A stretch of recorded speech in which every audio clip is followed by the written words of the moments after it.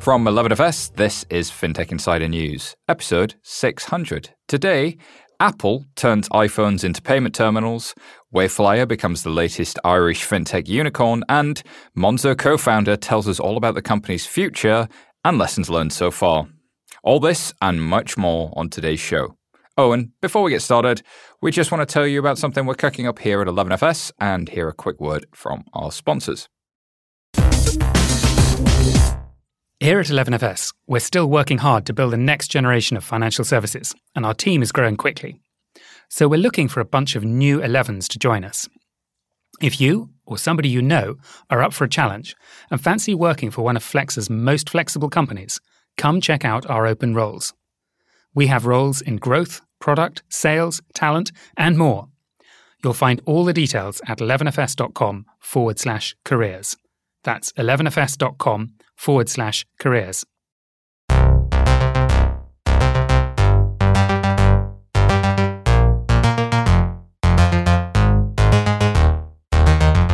Welcome to episode 600 of FinTech Insider. My goodness, I feel old. But luckily I'm joined by an incredible colleague on this special anniversary edition of FinTech Insider News, Benjamin Ensor, Director of Research at 11FS. How do you feel today? Episode 600. Episode 600 is super exciting. I would say when you said, goodness, I feel old, but luckily I'm joined by a colleague who is older than me. No, you're full of energy and here to get me through the episode. That's what it's about. Do you have a favorite episode so far? I think the episodes I love most are the ones where we dive into particular fintech markets. So, we dive into France or we dive into sort of Africa or wherever. So those ones are the ones I love most. Where we go a bit deeper into a particular market and just have that little bit more time to really dig into what's driving fintech in any one of the world's wonderfully diverse markets. Those are my favorites. And oh my goodness, they are diverse. And we are not alone for episode 600. We are joined by some very special guests. Returning to FinTech Insider, we have Alex Marsh, who is head of Klarna UK. Thanks for joining us today, Alex. It's been a big week for Klarna with the launch of your new physical card. How's the reaction been to that? Yeah, it's been incredibly positive, actually, Simon. So I think I was last with you in July 2020. I just think how much has changed in that time. And actually, interestingly, one area that's changed significantly has been both awareness, but also utilization of buy now, pay later products. And I think the card for us is the next natural step to bring those payment methods, which are so popular online, to really bring them into into physical retail, as hopefully the high streets start to recover more post-pandemic. Here, let's hope that does happen indeed. Alrighty, and making a FinTech Insider debut, we have Ruth McCarthy, who is the CEO of Fexco Corporate Payments. Thanks for joining us, Ruth. Tell us a little bit about you and Fexco, please. Thanks so much for having me, Simon. Fexco is known as Ireland's oldest fintech, which is, I think, a kind of a dubious compliment to have, but we've actually been in business now providing financial services as a competitor to banks for over 40 years. And we specialize in providing technology-enabled financial services. So we do international payments, as well as doing things like dynamic currency conversion on card transactions. We also originated the tax-free shopping concept that people would know today. And we are based in Southwest Ireland. So we were also first with remote working way back in the day. So we're champions not only of fintech, but also of working in remote locations and delivering amazing products worldwide. I'm imagining like a genealogy of fintech and remote work, all roads sort of leading back to Ruth and Fexco. That's exciting to have you, the OGs, with us right here. All right, well, let's get to the first story. This is, as part of Apple's plan for financial domination, world domination, they are turning iPhones into payment terminals. This new feature will allow merchants to accept card payments directly through their iPhones. It doesn't require a separate point of sale device. So if you've walked into most stores, they always have that separate device that plugs in, the thing that you tap your phone against. The report noted that this feature will be part of a software update in the coming months, so you won't have to go through lots of steps necessarily to set it up. And this follows an acquisition in 2020 when Apple acquired a Canada-based payment startup called MobiWave for $200 million, which indeed did allow mobile phones to act as payment terminals. And of course, MobiWave had worked with many other suppliers before, but is now directly owned by Apple. So, top question for me, and I'm going to start with Benjamin on this. Are Apple moving into the merchant acquiring space? Should Square be worried? Should the banks who do merchant acquiring be worried, Benjamin? I think the regulators should be worried. I mean, to me, this raises massive antitrust, anti-competitive issues. Apple controls the platform. Apple controls the devices. Apple controls the hardware. Is Apple going to give other point-of-sale providers similar access, equal access to the hardware and the software capabilities? Because if not, this is anti-competitive. So to me, the people who should be most worried about this are actually the regulators, because I've got nothing against Apple, but Apple has a little bit of form here, with NFC and making it harder for other companies to enable mobile payments, and Apple Pay significantly advantaged Apple compared with other firms. So to me, this is an antitrust question. Is Apple going too far here? Is it taking advantage of its hardware and software dominance to take control of other markets? So I think it's a huge threat to other companies, but I think this is a regulatory issue. Ooh. Ruth, what are your thoughts? I'm just sad that we're so quick to abandon QR codes. They saved us during the pandemic. We used them to get into venues. We used them to find menus. Everybody suddenly realized or remembered how functional they are. And yet still payments are going back to NFC time after time. I think we can all accept that it simplifies and speeds up the point of sale experience. But back to everything Benjamin is saying, it's anti-competitive. It creates very tight loops that it's hard to get into. QR codes are so much more interoperable and open, and yet we keep bypassing them every time and going back to NFC. NFC, of course, being near-field communication, the chips that sit inside the devices that allow contactless payments to happen, which, as a veteran of the payment space, I remember 2001, 2002, Nokia had NFC. 2009, 2010, when's Apple going to add NFC? Like it seems to be the thing that technologists have willed into existence, and yet it has always struggled for traction. Alex, there's also sort of rumors and reports that Apple's working on a buy now, pay later service for Apple Pay. Do you see a threat and opportunity with big tech companies to folks like Klarna, but for the consumer as well? So I think two parts to that. One is I'd agree with Benjamin and what Rita said about ultimately competition is always a good thing for consumers, and whether that is a consumer story or whether that's a business, an SME. So I think competition, anything that's impacting or sort of damaging competition is a worry. Same argument, apply that to buy now, pay later. Actually, more competition in the buy now, pay later space is a very good thing. And you see as competition has really accelerated over the past 2 or 3 years, particularly in the sector, I think about the rate of change that's driven in our organisation at Klarna, both in the UK and globally, in terms of that incentive to keep really pushing and differentiating and having that better service for the end customer. So I think ultimately always want to have environments where there's high competition. What's always interesting with stories about Apple is always like the conspiracy theories, and you're trying to sort of second guess or third guess what the kind of it's often not the implication of a year's time with something they're announcing. It's like 5 years time with some kind of master plan that is playing around everyone. So that side of it I find kind of fascinating to try and think ahead where this is leading to. Yeah, and where do we think it is leading? Because, we saw with the Apple Pay that the Apple was able to come in and sort of work with a lot of the banks and take a share of their revenue. So, the swipe fees or the card fees, the interchange fees that big bank issuers were getting on every transaction, Apple came in and said to supporters, we're going to take a piece of that, please. And ultimately, the banks acquiesced on that side. Will they have it so easy, Benjamin, do you think, from the merchant acquirer side, or have we seen this movie? And what do you think about the merchants themselves, the sort of the Amazons of the world, the really big merchants? Where are they going to sit in all of this? So firstly, I think with Apple Pay, Apple didn't say we're going to take a piece of it. They said we're going to take the bulk of it. We're going to take a huge slice of it. And I think, I think personally, some of the some of the banks were a little bit naive. Obviously Apple is a fantastic brand, and obviously I can see a lot of banks wanted to work with them. But I thought the Australian banks, which put up a lot more of a fight, were a lot more thoughtful about. Hang on, how is this going to change our ecosystem? So you're right. We've seen this movie before. I've got nothing against Apple. I want to make it clear. Apple is a fantastic company that's done wonderful things for people all around the world. However, just like other big tech companies, it cannot abuse its power over the hardware and the software ecosystem to give it a competitive advantage in other markets.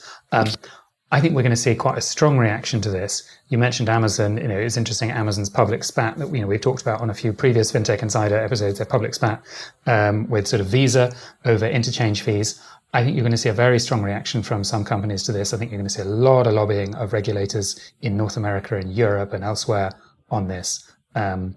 Because this is a big game. There's a lot of players in this market. Apple has such a strong brand.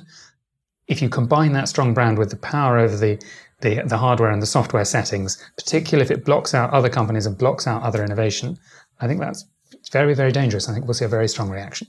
Interesting to see. And of course, Apple Pay has more than 507 million users worldwide. Alex, can they be a financial super app? Can they be that all-in-one stop shop for finance? It's like everybody wants to be the fintech super app now, right? So I'm kind of getting obsessed with super apps, and I think part of that is when I look at my own phone. I mean, I'm a bit like OCD with my phone in terms of I love a few folders. I can't handle people's madhouse of their brain presented in the visual of their phone. So I'm always foldering. But then I've got to stage where if I go to my finances app, and I'm not giving away too much, but you go in and it's pages and pages of apps I'm using for every aspect of my life, from the sort of obviously current account through to mortgages, through to insurance, pensions, card to use abroad, buy now, pay later, my kids' pocket money. It's a nightmare. It is literally, and you've got balances sitting in all these places. It's administrative. And I think consumers are taking a lot of the burden of the fact that, historically, for example, our core bank, our current account provider hasn't provided the greatest services. So we have built these ecosystems ourselves through all these different apps, and people are disrupting. And then what you're seeing now in those kind of satellite ecosystems, that the Monzos, Revoluts, the Klarnas, etc., PayPals are all starting to expand their satellites and actually trying to encroach on that kind of core bank at the center. And I think I'm hoping that we're getting to that tipping point where, and Apple would be another example of that, where they'd sit in that ecosystem, Apple Pay, etc., where it will get to that tipping point where they're eating far enough into the core of, our personal finances that actually people will shift from the current account to, and, we're using them on starlings around the edges, but actually to get to mass shift in the center. Again, I think it's a good thing. Competition, better service for customers, ultimately better outcomes. It's just that trade-off, innovation and competition. I suppose what we're talking about is with this, terminals pieces. Ultimately, those point-of-sale terminals are so crappy and outdated. The concepts of them seem so bizarre. Now, what is the right solution to replace them? This is one solution, QR codes we've talked about. But I suppose, you want to make sure that in innovating, moving away from some of those, feeling very outdated approaches, that it still does allow competition so that, there can be good value for customers at the end. There's an interesting history here that a lot of the innovation around that became Apple Pay really comes along when the card schemes, Visa and MasterCard and Amex, allowed card tokenization. In other words, you take the card and now a token, a cryptographic encryption sort of token-y thing that I don't fully understand but have read and long since forgotten and haven't slept enough to really be able to describe adequately, means that card now lives in your phone. That's sort of it, and I butchered it, and sorry if you love payments for how I butchered it.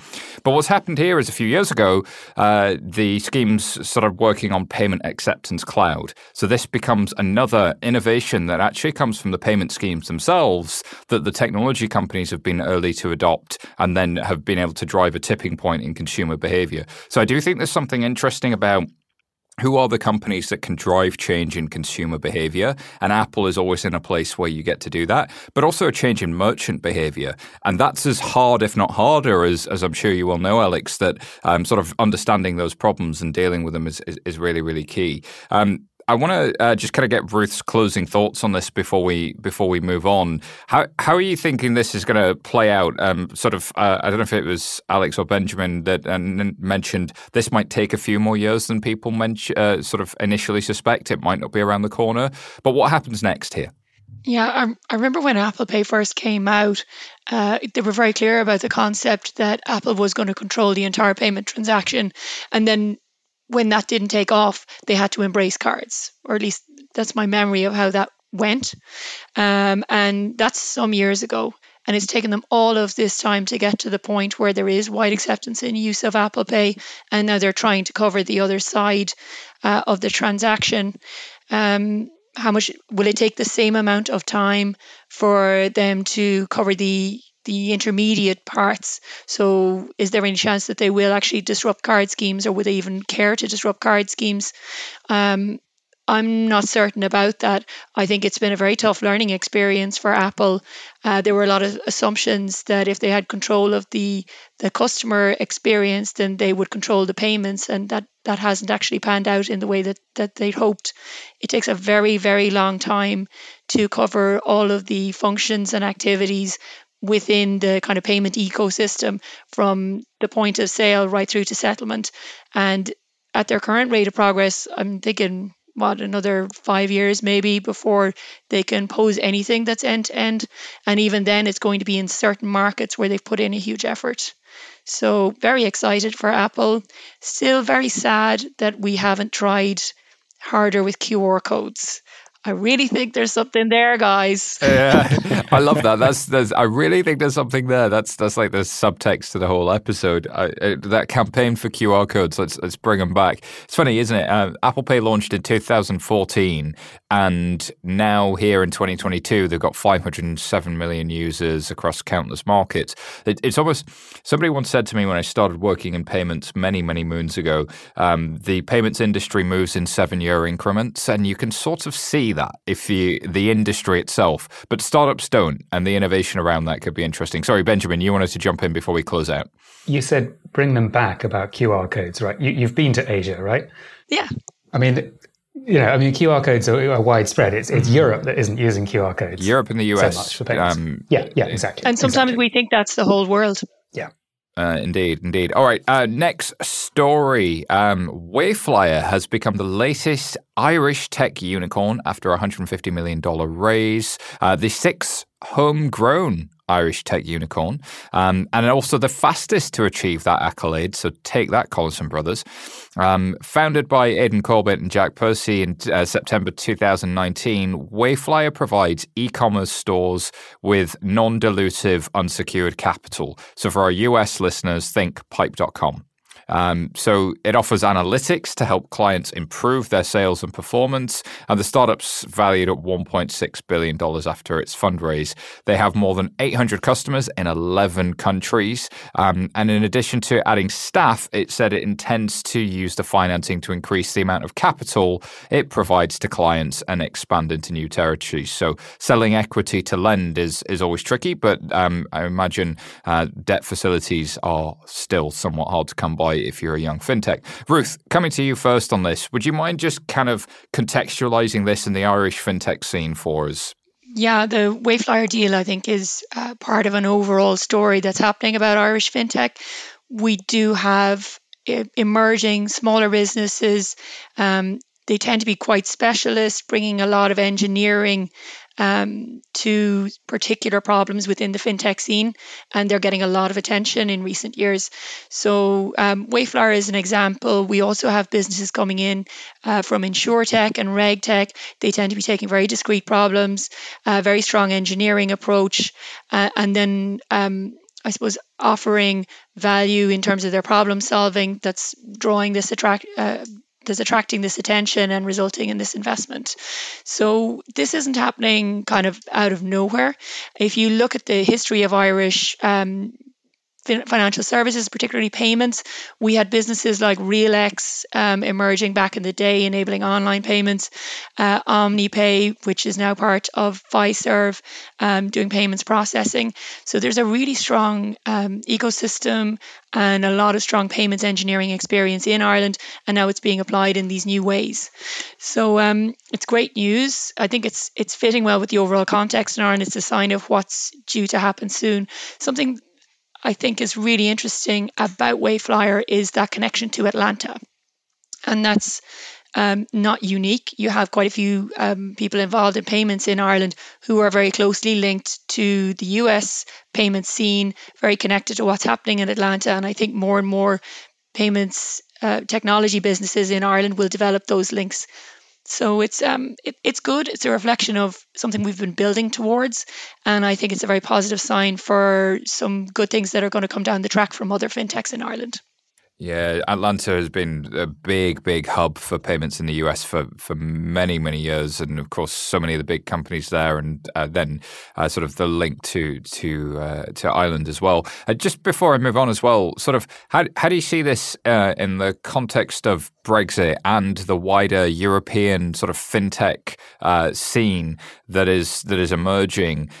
Sort of Ireland, I always think of as being the canonical country that punches above its weight. But it's also, from a timing perspective, fintech is spreading throughout the continent. What do you think some of Ireland's advantages and pros to what's leading to this acceleration? Yeah, it's interesting. Post-Brexit, we are the only native English-speaking country in the European Union. So if you are based in the United States and you're thinking of getting that stepping stone into Europe, Ireland is a natural place to look. We would previously have been dismissed as being kind of a low tax jurisdiction. And obviously our corporation tax rate was something that we used as a selling point for foreign direct investment. But changes to corporation tax in the last year haven't had a significant impact in interest from US investors or people interested in starting businesses in Ireland. So I think there's a lot more to what we have to offer. Obviously, being English speaking, being very business oriented, that helps. The talent, I think, is the other major thing. So the fact that we have this ecosystem, there are a lot of people building up relevant skills. We have Google and Facebook based here. So there's a lot of technology know-how. There are a lot of people active on the scene. That's all leading, I think, to that enthusiasm for the Irish market. Brexit, we'll see what it's going to mean for Ireland long term. It has led to a flurry of applications for businesses to authorise their European operations here. It remains to be seen how that's going to pan out. I think the last thing that the Irish authorities or Irish business people would want would be for Ireland to be a jurisdiction of convenience. You want to be adding value and delivering something new that's delivering a better experience for customers ultimately. Yeah, you want to be a lot more than, and I mean this with respect to anybody listening in Delaware, but Delaware being the home of the C Corp and often not necessarily capturing the offices and the industry and the employment that sits around it, whereas sort of Ireland has the talent to be able to employ the people around those licenses, as you say. Alex, what are your thoughts as you look at this story? So yeah, a few parts. One would be, phenomenal growth in terms of, if they, from what I've been reading, sort of went live in April 2020 to then get to the point where, 800 clients using them across 11 countries. So what does that show? A lot. It shows, I think, so much scope to still disrupt in the like business lending, like SME lending. I think it's lagged way behind what you've seen in consumer lending. So, I think what's happened here is, a business that is providing those services plus the value add of like the insights and analytics around it, which leaves many of their traditional, not necessarily purely Irish, but, international lenders like way behind. So I think that's one theme it shows. One it clearly shows is the kind of excitement behind fintech capital that's available and, is driving, very strong valuations, which I think is evident. And then I would echo, Ruth's sentiment around, shows the strength of, like the technology capability and talent in Ireland, which is absolutely evident, has been, for many years, and attracted some fantastic companies to HQ, European HQs. And that becomes a bit like we've seen in Sweden with Klarna, like that becomes self-fulfilling because ultimately, you've got very strong universities, strong education in Ireland, really concentrated around Dublin. But then when you're also not just retaining local talent, but becoming this magnet for talent from around the world, then it really starts to grow. More and more people attracted to engineering STEM subjects at university, and it keeps flowing through. So yeah, it's exciting. And if you get companies hitting successful exit or even getting close to big raises and the employees and the staff are able to get secondary, they get enough runway so that they can go found their own thing. You see the spin outs of, big successful companies spins out lots of smaller ones, and from that an ecosystem grows. I don't know how many ex-Monzo startups I bump into on a weekly basis, but there are so many ideas that were born in Monzo that are now a whole company, and that is sort of what creates your ecosystem to some degree. Benjamin, thoughts on this one from you, and especially this type of lending, this sort of revenue-based finance? There's some innovation here, but what are your thoughts? Are there some risks there too? Yeah, I mean, there's always risk with lending, right? You're going to get the money back. I think the revenue-based lending is clever if you're using the data from the merchant. If you can see the merchant's sales and you can see how their business is performing, you can start to reduce that risk because you can start making better assessments of those merchants. And I think that's why we're seeing fintechs moving into that gap. I think, Alex, you're spot on in saying, traditional companies were slow. Traditional banks were slow to see the small business lending opportunity. They had problems after the financial crisis, but they were just slow to tap into it. Fintechs have been much smarter at saying, hey, we can look at the transaction data, we can see what's going on in those companies, and we can pick the better risks. Now, of course, you never quite know until you hit the next, recession, whether you've got your lending portfolio right. But if you're using data and you can see the sales, you can see which of the businesses that you can lend to are more successful. So to me, the key to this is data, having that data on their portfolios. I think linked to that, what you can see the value here is that if you get it right and you actually are solving that problem well, how you can translate that into multiple markets, hence how they've managed to get live into 11 different markets, maintaining that presence and focus in terms of their people, their human capital in Dublin. So, I mean, it's kind of incredible. It's scalable if you can get the hardest thing is getting access to enough credit to be able to lend. But yeah, I mean, if you work through an example, if I can see your Google ad spend, I can see your accounting platform, so I can see your Stripe payments, and I can see your bank account through open banking. I can literally see somebody how well your advertising is performing and how much that's converting into sales. I can also then just take the lending directly off the sales, which is what a lot of people do, is they charge you 6% of revenue until the loan is paid back, which when I spoke to a banker about that, they were like, well, technically that's uncapped APR. So, what APR would you publish? Which is an example to me of where fintech sometimes doing interesting things with data could actually be the right outcome for merchants, could be the right outcome for customers, but isn't compatible with regulation. And I think we need to be thoughtful on both sides with regulation, like thoughtful about the risks we're trying to prevent, but also thoughtful about the calculations we use and are they actually benefiting us all of the time in all of these circumstances. So it's going to be an interesting one to watch. And of course, I know buy now and pay later providers like Klarna know a little bit about data and that sort of space. Yeah, I mean, if you think, so an interesting part linked to this is ultimately there will be the debt available to get to these businesses. One of the challenges here is about distribution and risk assessment. And actually what they're doing here, I can imagine, will become a gateway for some of the traditional lenders who aren't necessarily building the technology to get to these customers to make the right risk decisions. You could see a situation where they become the funders to a company like this to reach those, say, SMEs or e-commerce businesses, and where globally where they can add value. I think like an interesting one that you see Ireland, not dissimilar to the UK, is that back to that point I was saying up front about competition. Like what you're seeing here is that the benefit of innovation to drive competition. And I think there has been, see from the Irish market where, post financial crisis, a significant reduction in the number of banks and lenders, and actually there is an opportunity there where these markets can become stale, where exactly as shown here, there's demand for these products. It's just providing them, reaching those customers, providing it in a way that is easy for them, which isn't a huge burden to them too, in terms of meeting all the requirements, ticking all the boxes. It's interesting how e-commerce businesses might not have fit neatly into a traditional underwriting model, and actually this is an innovation around underwriting model more than anything, and it's good to see that, because ultimately that is owned by the lender. So long may we see more and more of this type of innovation, but let's hope that we do see this continue to survive the cycle, especially as interest rates rise and potentially we enter choppy markets. Alrighty, we are just going to take a quick pause here whilst we hear from our sponsors. We'll be back shortly. FinTech Meetup is the world's largest FinTech meetings-only event.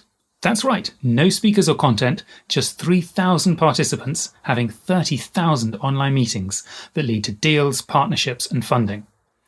If you're a FinTech, bank, investor, credit union, or anyone else working in this space, you need to join.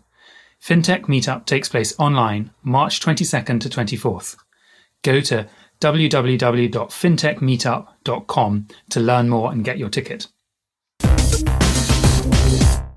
Okay, welcome back, everybody. It's time to hear a very special interview we had with Monzo. Benjamin, do you want to take it away? Thank you, Simon. So I caught up with Jonas Tempelstein, co-founder and chief technology officer of Monzo, earlier this week, to talk about how things looked back in 2016, when FinTech Insider first launched. So we talked about what are the current challenges and what does the future hold for the hot coral card. So, marking this very special 600th episode, we decided to sit down with one of the biggest names in FinTech, who we've been chatting about ever since we began back in 2016, and likely will be discussing for many years to come. I'm delighted to welcome Jonas Tempelstein, co-founder and CTO of Monzo Bank. Thank you so much for joining us. How are you doing?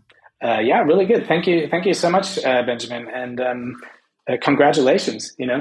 600 episodes in 6 years is quite the milestone. Well, I think Monzo Bank has had a huge number of milestones of its own, so we should really be congratulating you. But thank you. Okay, so let's begin by casting our minds all the way back to 2016, when we at 11FS were first setting up our microphones, and we covered Mondo's newly acquired banking license in FinTech Insider episode 6. What was the vision for Mondo, now Monzo, at that point? Yeah, I mean, it's super interesting. So 6 years ago, so that was just before our first birthday. So we're seven years old now, and the vision at the time, and I think reflecting back on this is really quite remarkable. It's exactly the same as the vision that we have now for our product in the end state. Monzo was born out of a frustration we as users of most of our financial service products felt, and that the user experience was just not at the level that we were expecting. And the product vision was always one of getting full visibility and control over all of your finances in one place. And it sounds like a lot, but actually when you break it down, all you have is, you have transactions, buying, selling things, money movements, you've got investment, savings, pensions, you've got borrowing, all kinds of different lending products, you've got insurance products, and you've got budgeting and analysis, and then some people have advice. And that's literally all of it. And we want to have all of that in one package. And honestly, that hasn't really changed. I do a session with all new starters at Monzo called What is Monzo on the second day they start. And that's exactly the same slide that we would have used at that point in time. And I was just trying to think, what were we doing?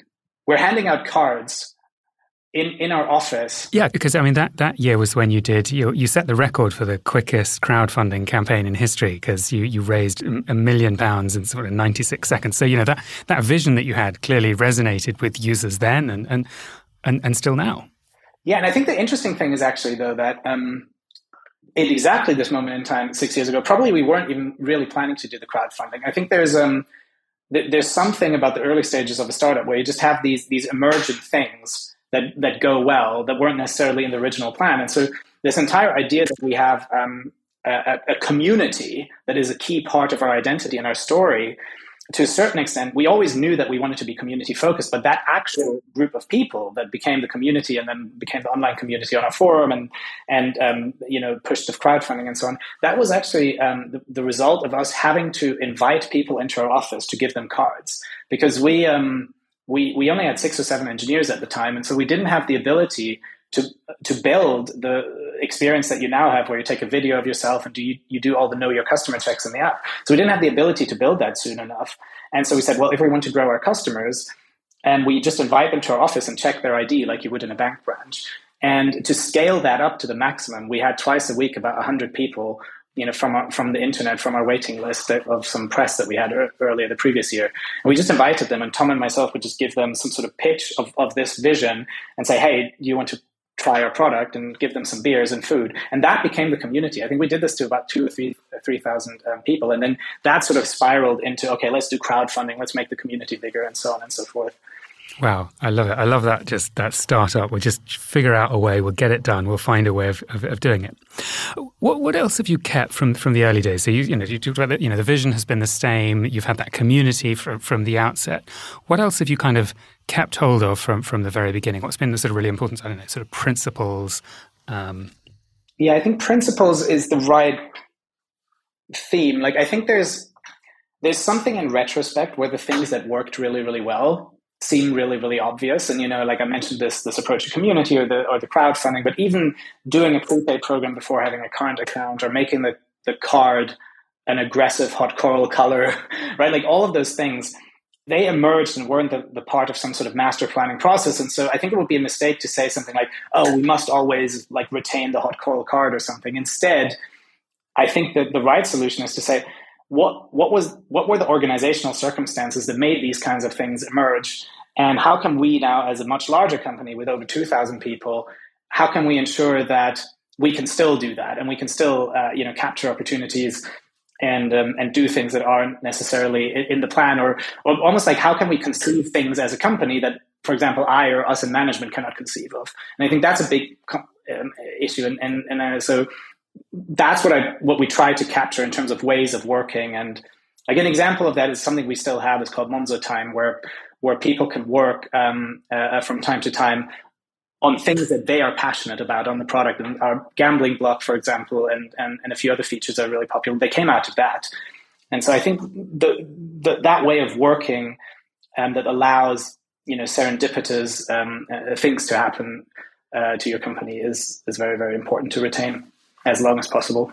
Yeah, that gambling block was definitely one of the things that really caught people's attention. As are those hot coral cards. I get a tiny bit of credibility from younger people because I actually have a hot coral card, and it's funny how younger shop assistants know exactly what it is, and older ones not so much. For those of you who are outside the UK,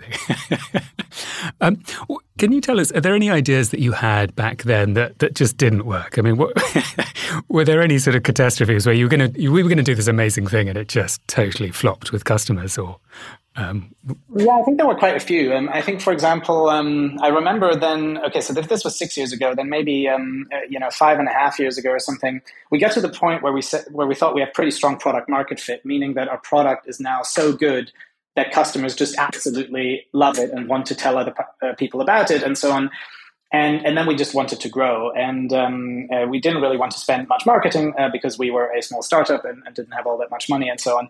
And so we had spent a whole quarter on something we called Monzo with Friends. And our entire product engineering team focused on building features that grow the customer base and increase network effects. And the one we chose, we had a big workshop and we said, let's stack rank all of our ideas and work on the one that seems the most likely to succeed. And the one we chose was Monzo Me, which we still have. It's a really good feature. It's where you can send somebody a link and then they can pay you using their existing debit card or through other channels.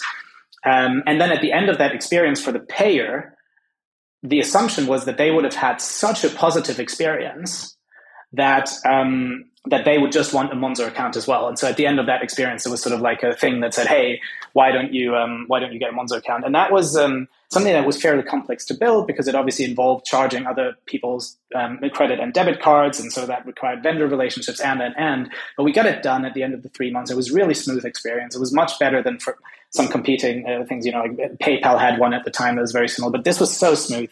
And we were so happy with it, but it didn't lead to any growth whatsoever. It was because, like maybe some people that went through that flow, they then thought Monzo was awesome and they were going to sign up. But the problem was it was just not something that was used so frequently that you could get real organic growth going. I mean, we all know now from the pandemic that what you really want is that, what we wanted, what you don't want in a pandemic is that viral coefficient to go beyond 1, meaning that each person refers on average more than one person. And Monzo.me was just not popular enough for that. But then one thing that happened, and it's kind of coming back to the previous point, is in the last few weeks of that quarter that we had set aside, and this was the fourth quarter, so it was over the holiday seasons. Like some people are working during the time, some aren't, you know how it is. And some people just put together what we call golden tickets. And it was built in the fastest and simplest possible way. And it was something we had discarded because we thought it was just like such a silly, dead simple implementation. All it was that after somebody signs up, they get somewhere interspersed with their transactions, they get a golden ticket in their feed, and you tap on it and you can send it to people, and they get to skip the waiting list that we had at the time, which was kind of like semi fake anyway, sort of artificial scarcity thing. And that feature alone, that wasn't the one we had picked, then led to literally 5% week over week growth for 9 months straight and took us on this trajectory that ultimately led us here. So it was very rarely the thing that we were most convinced was going to be the game changer that ended up being it. So the really simple thing was hugely successful, and the thing that took all the engineers months to build didn't work. That's so frustrating. Okay, so let's move on to sort of some of the sort of current challenges and opportunities. And if we just think about sort of fintech more widely, maybe fintech in the UK or fintech more globally, what do you see as some of the sort of biggest challenges now, either for Monzo or just sort of for the sector more widely? Are there any things that trouble you? I mean, I think there's one thing that that has changed over the last 6 years is the mainstream awareness of blockchain and crypto has increased significantly, and so there's a big question of how does that fit in with the kinds of products we're building, and how does that fit in with the traditional financial service industry? So I think that's an interesting one. I would say though, like in general, if somebody was looking to build fintech products, I don't think it really changes so much year on year what you need to do. It's just you need to make something people want. You need to build something that some population of people really, really, really like, and then you have to find more people like that. And I think there's still loads and loads of opportunities to do that. I think compared to other markets outside of finance, I still think that as Mark Andreessen would have said, like software has not yet eaten the world, and there's still a lot of opportunity for that to happen. I was interested that you touched on crypto there, because your fellow co-founder Tom Blomfeld, I think said the other day, he said he felt that Monzo had maybe missed out on crypto and stock trading. Do you agree with him on that? Do you think that was a sort of a mistake or a miss for Monzo? I think it's pretty complex. I honestly don't know. Like one of the things that I find most surprising about that crypto phenomenon is that it sort of neatly divides, or seems to divide, the world into two groups of people that are 100% certain of diametrically opposed things, right? Like with one group believing 100% certainly that is going to transform every aspect, every fabric of our society in, immeasurable positive ways, and then another group saying it's a total Ponzi scheme and a scam. And I think in reality, it's the way I think of it is there is a set of new technologies that are in their infancy that can be potentially very, very interesting, but there's also a lot of potential for abuse. And whether or not we should have been faster on it, I think is really hard to say, because I think there was certainly a very large revenue opportunity missed. But I think you would also have to look at the customer outcomes of the companies that have jumped on the bandwagon a few years ago, and whether they have all benefited in the end. So it's unclear. But the one thing I will say is that if or whatever direction the journey of crypto takes in the future, I think there is a good chance that it will fit in somewhere alongside other financial services. And if we're talking about building a financial control center that gives you visibility and control over all of your finances, then absolutely crypto would have to have a place in that. Yeah, so that's what I was thinking. I guess, there's an inevitability to comparisons between Monzo and sort of Starling and Revolut. So if one of those two does something and you don't do something, it's inevitably going to create some sort of comparisons, and you can sort of look and see how did that go for, your sort of near competitors. Tom Blomfeld was obviously a big influence over the first 5 years of Monzo. You've been without him for about a year. Obviously, co-founders move on. Our own Jason Bates moved on very quickly. Have you missed Tom? Has it sort of changed things not having his voice there? Yeah, I think it's a very interesting question. I think 2020, for me personally and for Monzo as a company, and I'm sure for many people listening to this as well, has been a pretty challenging year with lots and lots of different changes. And so it's pretty difficult in my mind, I guess, to separate one from the other.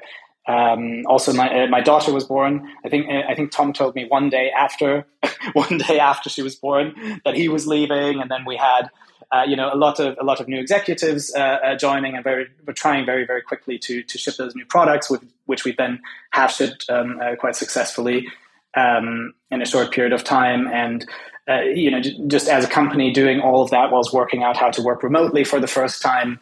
I think it was definitely a period of change. And to be totally honest, on account of the sleep deprivation for my daughter, it's also kind of all bleeding into each other. It was quite a stressful time, frankly. But it was at the end, I think it was one of those times where you come out of it just like objectively much stronger as a business and perhaps individually than you went in.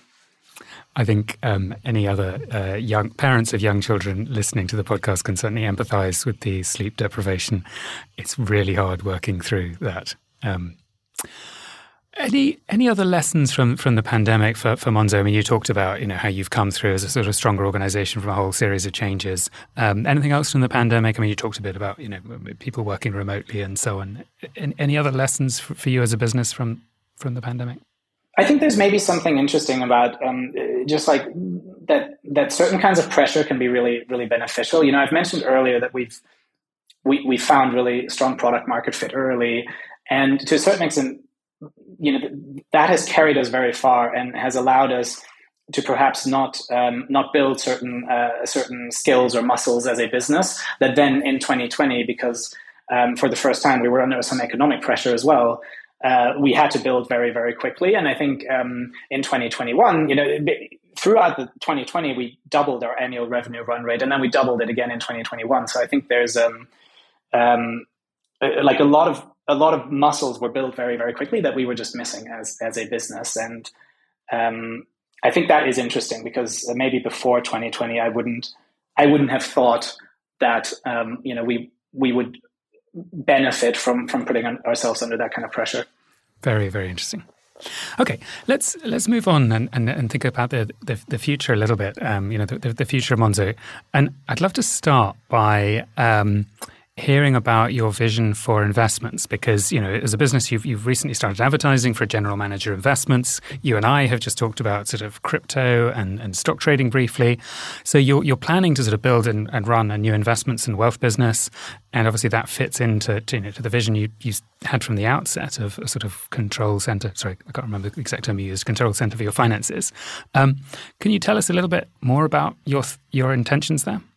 Yeah, I mean, it was always sort of the one of the natural next steps to explore. If you think back to what I said about, okay, so you've got kind of transactions, payments, movements of money, and then you've got borrowing, obviously, where I think we're a little bit ahead compared to savings investments. But then a big part, for people that have some money to manage or that they want to put to work, which is also, by the way, a meaning of our mission to make money work for everyone. Like, one of the underlying meanings is that you put your money to work. And so far in the app, we've only really had the the cash savings pots, but there's a lot of other products, depending on people's risk appetite and their preferences and so on, that we know our customers are investing in, and where you would benefit massively if you had it all in one place. And so I'm really, really happy that after the last couple of years, we're now in a position where we can just tackle these things that we knew for a long time we wanted to put in the product. And I'm quite excited, without going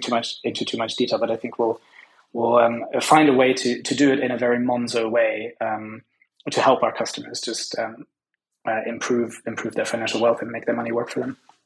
I, of course, want to ask you all the detail, and I appreciate you may not be able to share it. But, you've partnered with Oak North and others on some of the cash savings products. Obviously, Starling Bank has, worked with a number of partners and in a sort of more of a marketplace. Do you think your investments approach is likely to involve other companies as well, rather than you setting up your own sort of investment management subsidiary, or is that even that sensitive?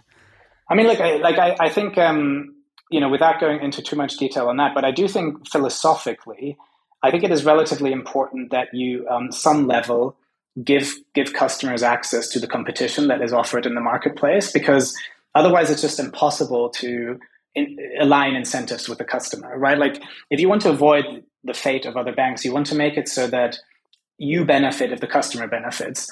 But if you're ever in a position where you feel like you have to kind of like withhold the fact that there's a much better deal over there from your customers, I think you're already on the back foot. And so just in anything we build, we don't want to be in that position, really.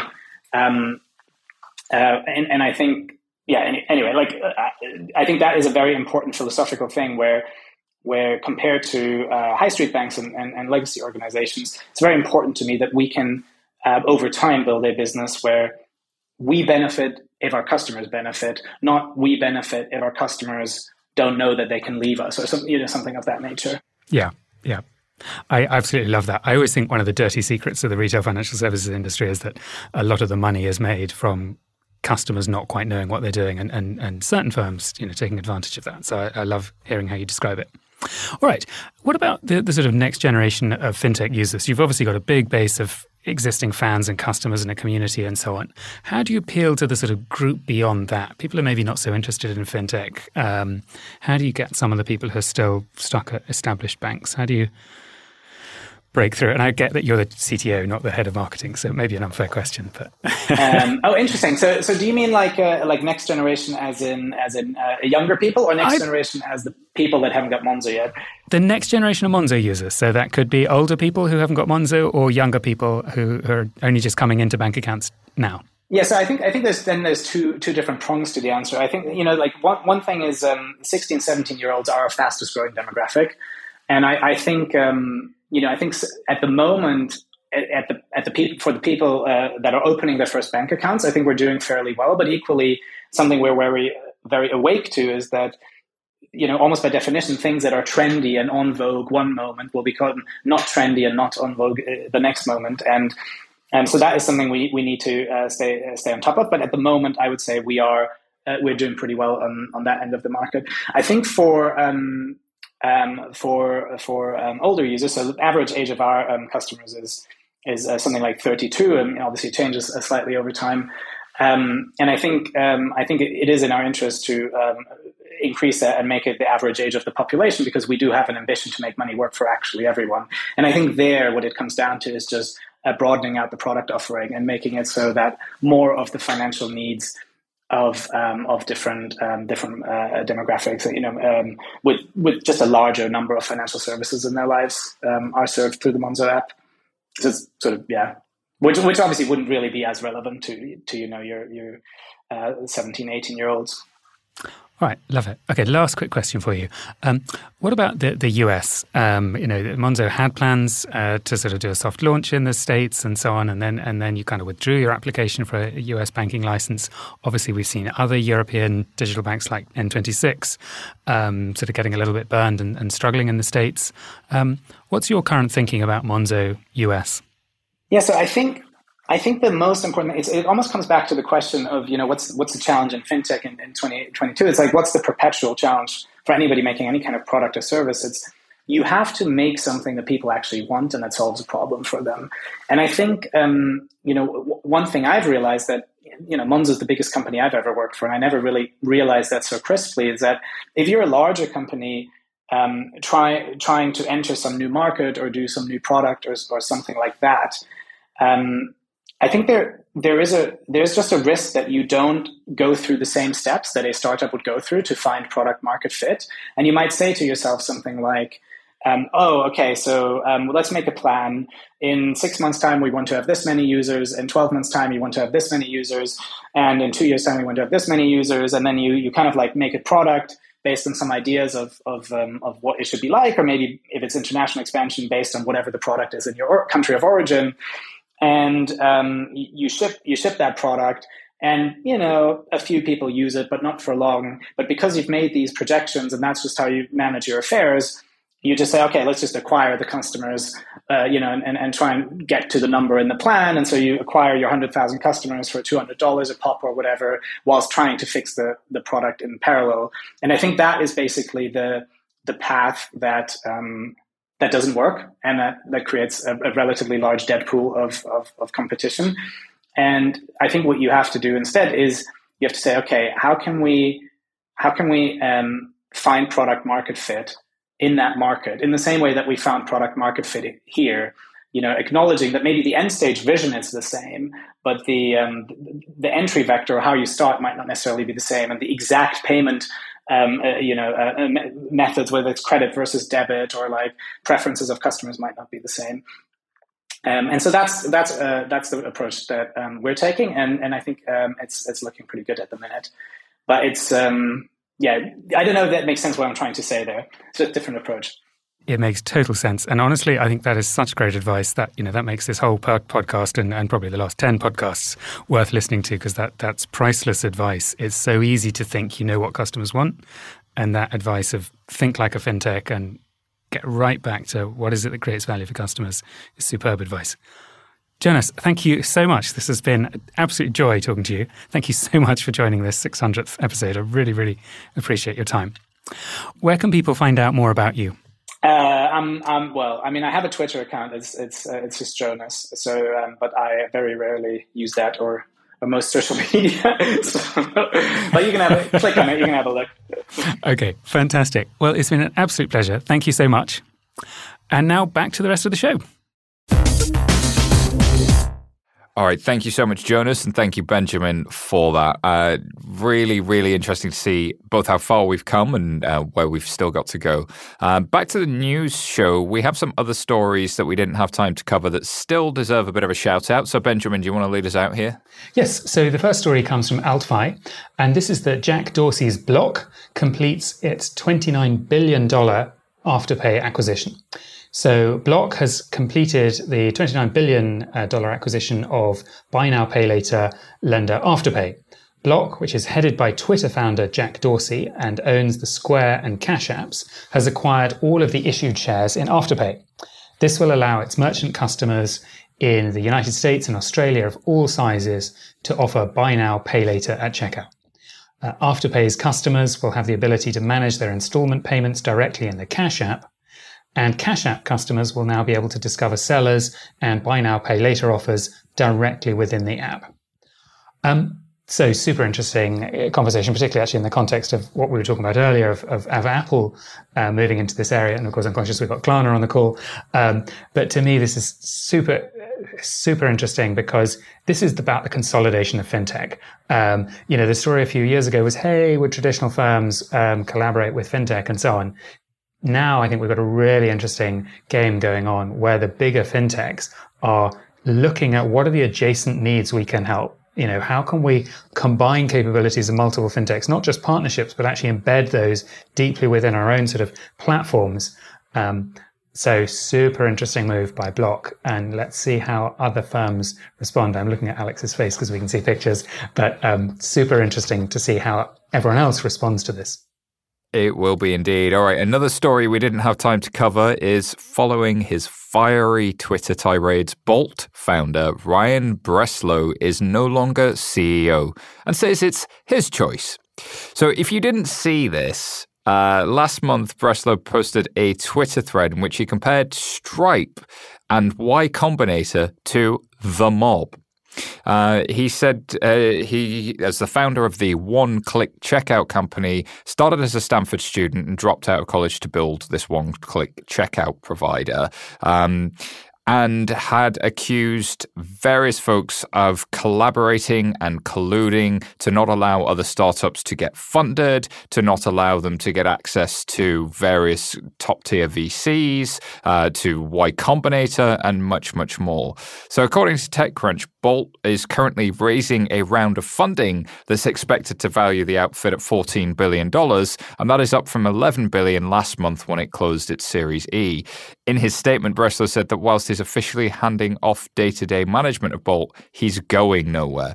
Apparently, without going into specifics, he says, I have a lot of votes in the company. It's kind of interesting if you are a toxic founder on Twitter, how much the VC world is the chattering class, but also just to take aim at companies and most of the big VCs who might fund you is just a weird flex. But he's been known for being outspoken. I don't know all the specifics. Maybe something bad did happen at one point, but this did look a little bit like old man yells at a cloud. That was just my perspective. I'm a commentator, wasn't close to it, but a fun one. All right, Benjamin, another story we didn't have time to cover? So this one was in FinTech Futures. The FinTech Isuzu, backed by Serena Williams, has hit unicorn status with picking up $130 million in funding to bridge the racial wealth gap. So credit-building wealth tech Isuzu has raised $130 million in a Series B round, which values it at over $1 billion, therefore the unicorn status. What's interesting is it's one of just a handful of black-owned unicorn startups in the US and indeed sort of across the world more widely. It was founded in 2018. It was initially built to help users save and build their credit. It's since expanded its offering into the rental market, serving both tenants and landlords. It's available in 2.5 million homes, representing over $3 billion in gross lease volume nationwide, according to the company. The funding round was led by SoftBank Vision Fund and saw participation from new and existing investors, including Serena Ventures. So I love this story. I love the way that fintech is helping underserved and unserved groups of people all around the world. The United States, of course, such a wealthy economy, and yet, there are pockets of people who are not served well. So I love seeing this. I love seeing more diverse founders.